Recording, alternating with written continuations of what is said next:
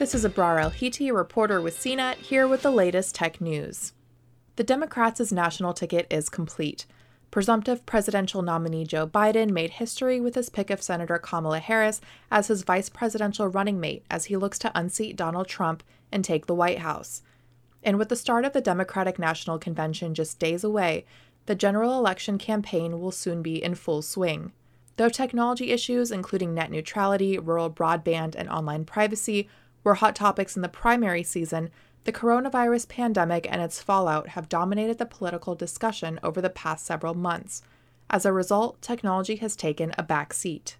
But the COVID-19 crisis, which has led to a rapid adoption of telemedicine and virtual education, has also shone a light on the digital divide preventing millions of Americans from accessing high-speed internet.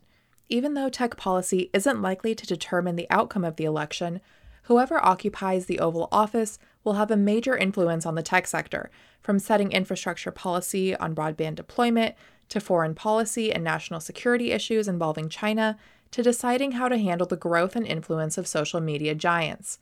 Big tech companies such as Facebook and Twitter are already being scrutinized by Democrats and Republicans as lawmakers on both sides look to rein in their power. During congressional hearings in July, Facebook's Mark Zuckerberg, Amazon's Jeff Bezos, Apple's Tim Cook, and Alphabet's Sundar Pichai were grilled about allegedly monopolistic practices. The Trump administration has also used Chinese-owned tech companies, including TikTok and Huawei, in its broader approach toward dealing with China. So far, Biden has remained relatively quiet on tech. His running mate, who hails from California and has close ties to Silicon Valley, will likely be seen by the industry as more a friend than a foe. But it's hard to imagine that under new Democratic leadership, big tech would enjoy the same kind of cozy relationship it had during Barack Obama's administration, which Biden served in as vice president for 8 years. Here's a look at where Biden stands on the issues. Unlike some of the other Democratic candidates, Biden hasn't said much about net neutrality.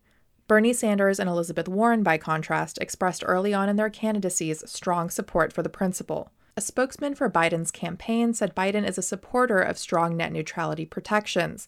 The spokesman said, as Barack Obama's vice president, Joe Biden was proud to push for net neutrality and see the Federal Communications Commission take direct action to keep the internet open and free for all Americans.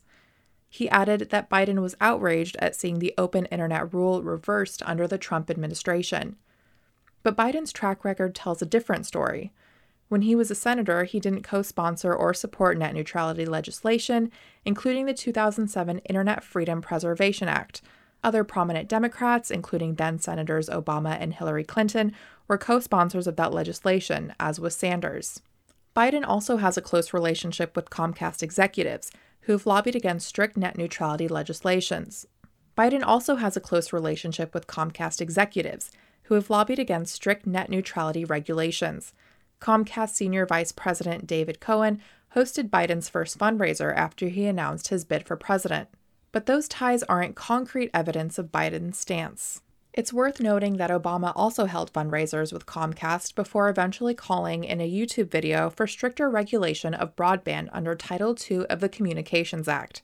These stricter regulations treated broadband like a public utility, such as the old-style telephone network, as President Obama also went golfing with Comcast CEO Brian Roberts in 2013. Gigi Sohn, a former FCC official under Chairman Tom Wheeler, said she isn't too worried about what would happen with net neutrality if Biden were to become president.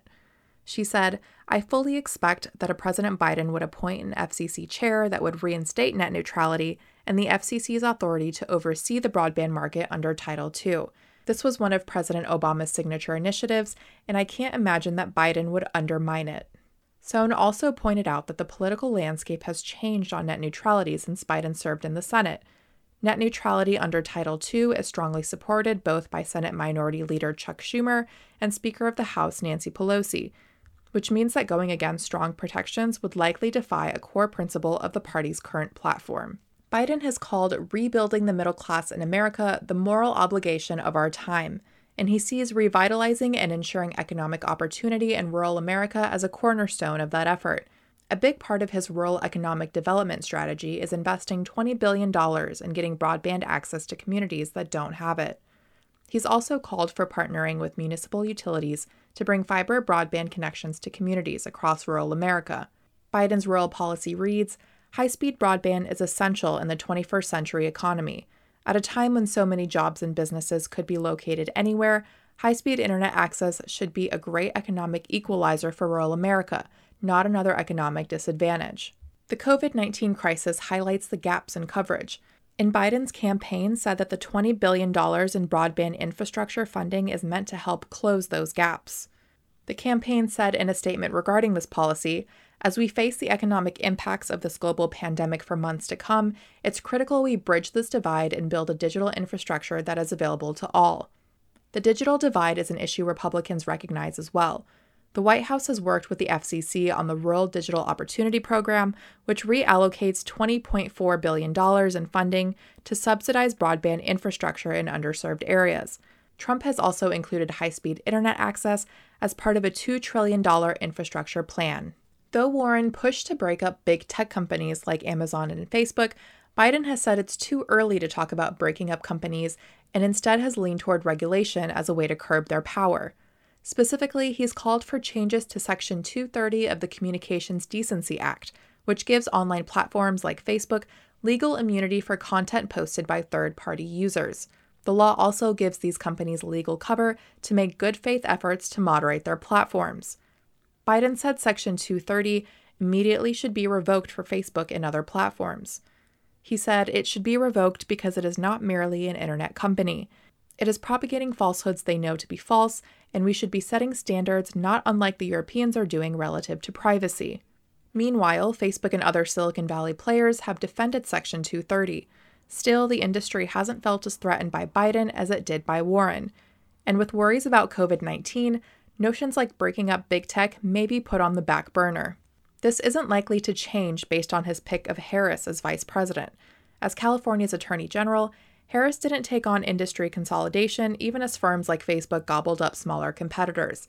Still, Harris has more recently called for platforms like Facebook and Twitter to crack down on rampant misinformation, even when that misinformation comes from the current occupant of the White House. Harris was vocal last year in urging Twitter to ban Trump from the platform for what she called tweets that incite violence, threaten witnesses, and obstruct justice. This was a demand Twitter rejected. She has also been critical of Facebook for failing to do more to rid its platform of misinformation. Democrats across the board have been critical of Trump's tariff war with China, which has affected imports on a wide range of tech products. Tariffs are taxes paid by importers on goods arriving from foreign countries, and Trump has used them to pressure the Chinese government on broader trade issues. 2 rounds of tariffs, including a 15% tariff on products like phones, laptops, and tablets, have gone into effect. Another round was avoided in a Phase 1 trade deal. On the campaign trail, Democratic candidates, including Biden and Harris, have been light on specifics as to how they deal with China. But Biden has made it clear he believes Trump's negotiations have hurt Americans. He says the U.S. needs new rules and new processes to dictate trade relationships with foreign countries. For more of the latest tech news, visit cnet.com.